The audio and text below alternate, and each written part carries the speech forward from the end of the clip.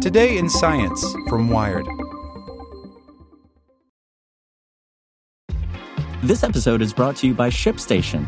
You know, some things take a lot of work, like sending little robots to far-off distant planets. And just as that's challenging, so too is running a successful e-commerce business, especially when there's so much to do. So I want to introduce you all to ShipStation. Now, I love using ShipStation because of its easy-to-use dashboard, which makes managing orders and printing labels a breeze and super smooth. Oh, and the customer service is just out of this world. It's exactly what you need to help grow your business. Sign up for your free 60-day trial at shipstation.com/technews. That's shipstation.com/technews.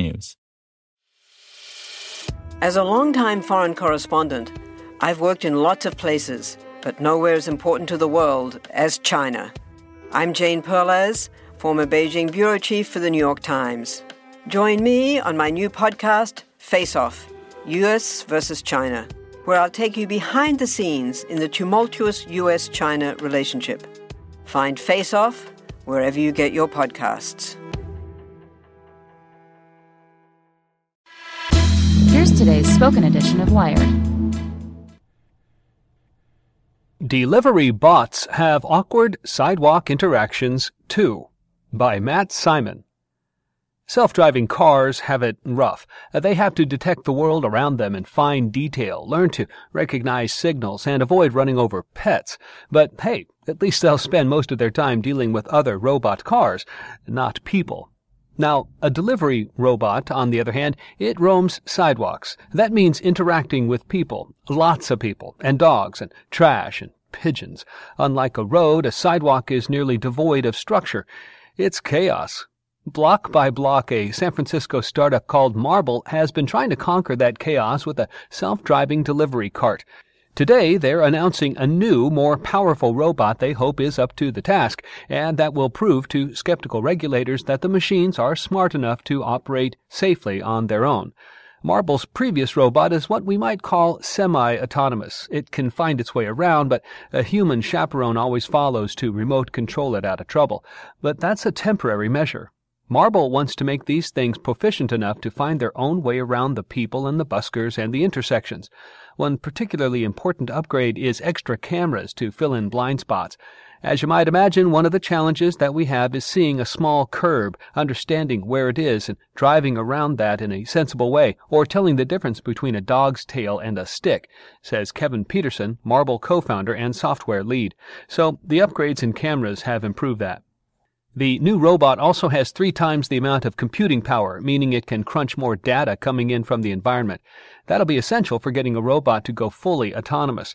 The idea is that instead of following the robot around, a human chaperone could someday sit in a call center and monitor a fleet of robots from afar.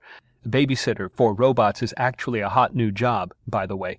To get to that point, though, Marble has to be sure its robot can follow the rules of the road. We believe it's important to have a very polite robot that understands the kind of cues of walking through a crowd, says Matt Delaney, CEO and co-founder of Marble. Self-driving cars have nice, orderly lanes, but think about what happens when you're walking right at another person on a sidewalk. Human behavior on a sidewalk is weirdly complex. You know that thing where a group in front of you is walking just too slow for your liking and you've got to turbo around them? Or if you're feeling lazy, you just slow down a bit to match their speed, but you don't follow too close because you're not a weirdo. So Marble has been rating the robot's interactions with people on the street. When we see something really awkward happen in real life, we take that and reproduce it, says Peterson. There, we come up with a scoring system and sort of evaluate how the system is doing. Thus, the team can objectively score the human notion of awkwardness. Marble is learning that a robot has to non-verbally telegraph its intentions if it expects to get anywhere. Take a super-crowded intersection, for instance. Lots and lots of cars and a delicate ballet coming from all directions. The robot can't just sit there and expect everyone to notice. If you're too cautious, then cars will just drive. If you're too bold, then of course you get hit, says Peterson. So there's a sweet spot where the vehicle has to wait an appropriate amount of time and indicate that it's going into the world.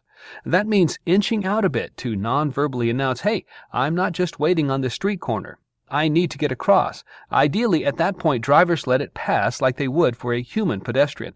The robot has analyzed the scenario and chosen the course of action that's both efficient and safe.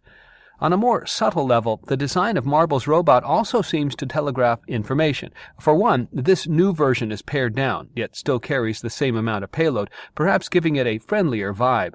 What we found is that people just enjoy the vehicle more if it's smaller, says Delaney. Though people shouldn't enjoy it too much. Marble has found its robot to be very approachable. Pedestrians will stop and stand in its way, apparently to test the soundness of its sensors, which may be inevitable in these early days of street-roaming robots. Humans still want to test the novel system. So Marble's robot comes equipped with a microphone and speaker for the human chaperone who follows it to remind gawkers that the machine is on the job.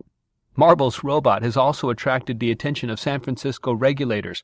Last December, the Board of Supervisors voted to severely restrict the machines to areas with low foot traffic.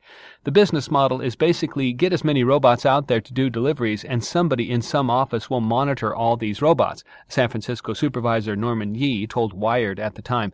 So at that point, you're inviting potential collisions with people. Yes, whether or not we trust robots to not run down pedestrians is now a conversation we need to have. But Marble and other companies that have unleashed robots on cities are learning fascinating lessons in human-robot interaction, lessons that will shape a world we'll be sharing with more and more machines. So if you see a robot waiting to cross the street, be patient. It's working harder than you think. More robots. Follow these links in the original article for more information. We got a ride-along with Marble's robot last year to see how hard it is to deal with dogs and buskers. Marble isn't the only delivery robot out there. This little machine delivers pizzas. Also in San Francisco, a security robot found itself in trouble after it allegedly disrupted a homeless camp. Want to learn how you can make smarter decisions with your money? Well, I've got the podcast for you. I'm Sean Piles, and I host NerdWallet's Smart Money Podcast. Our show features our team of nerds, personal finance experts in credit cards, banking, investing, and more. And they'll help you make the most of your money while cutting through the clutter and misinformation in today's world of personal finance. You'll get clarity on strategies to help you build your wealth, invest wisely, shop for financial products, and plan for major life events. Listen to NerdWallet's Smart Money Podcast wherever you get your podcasts.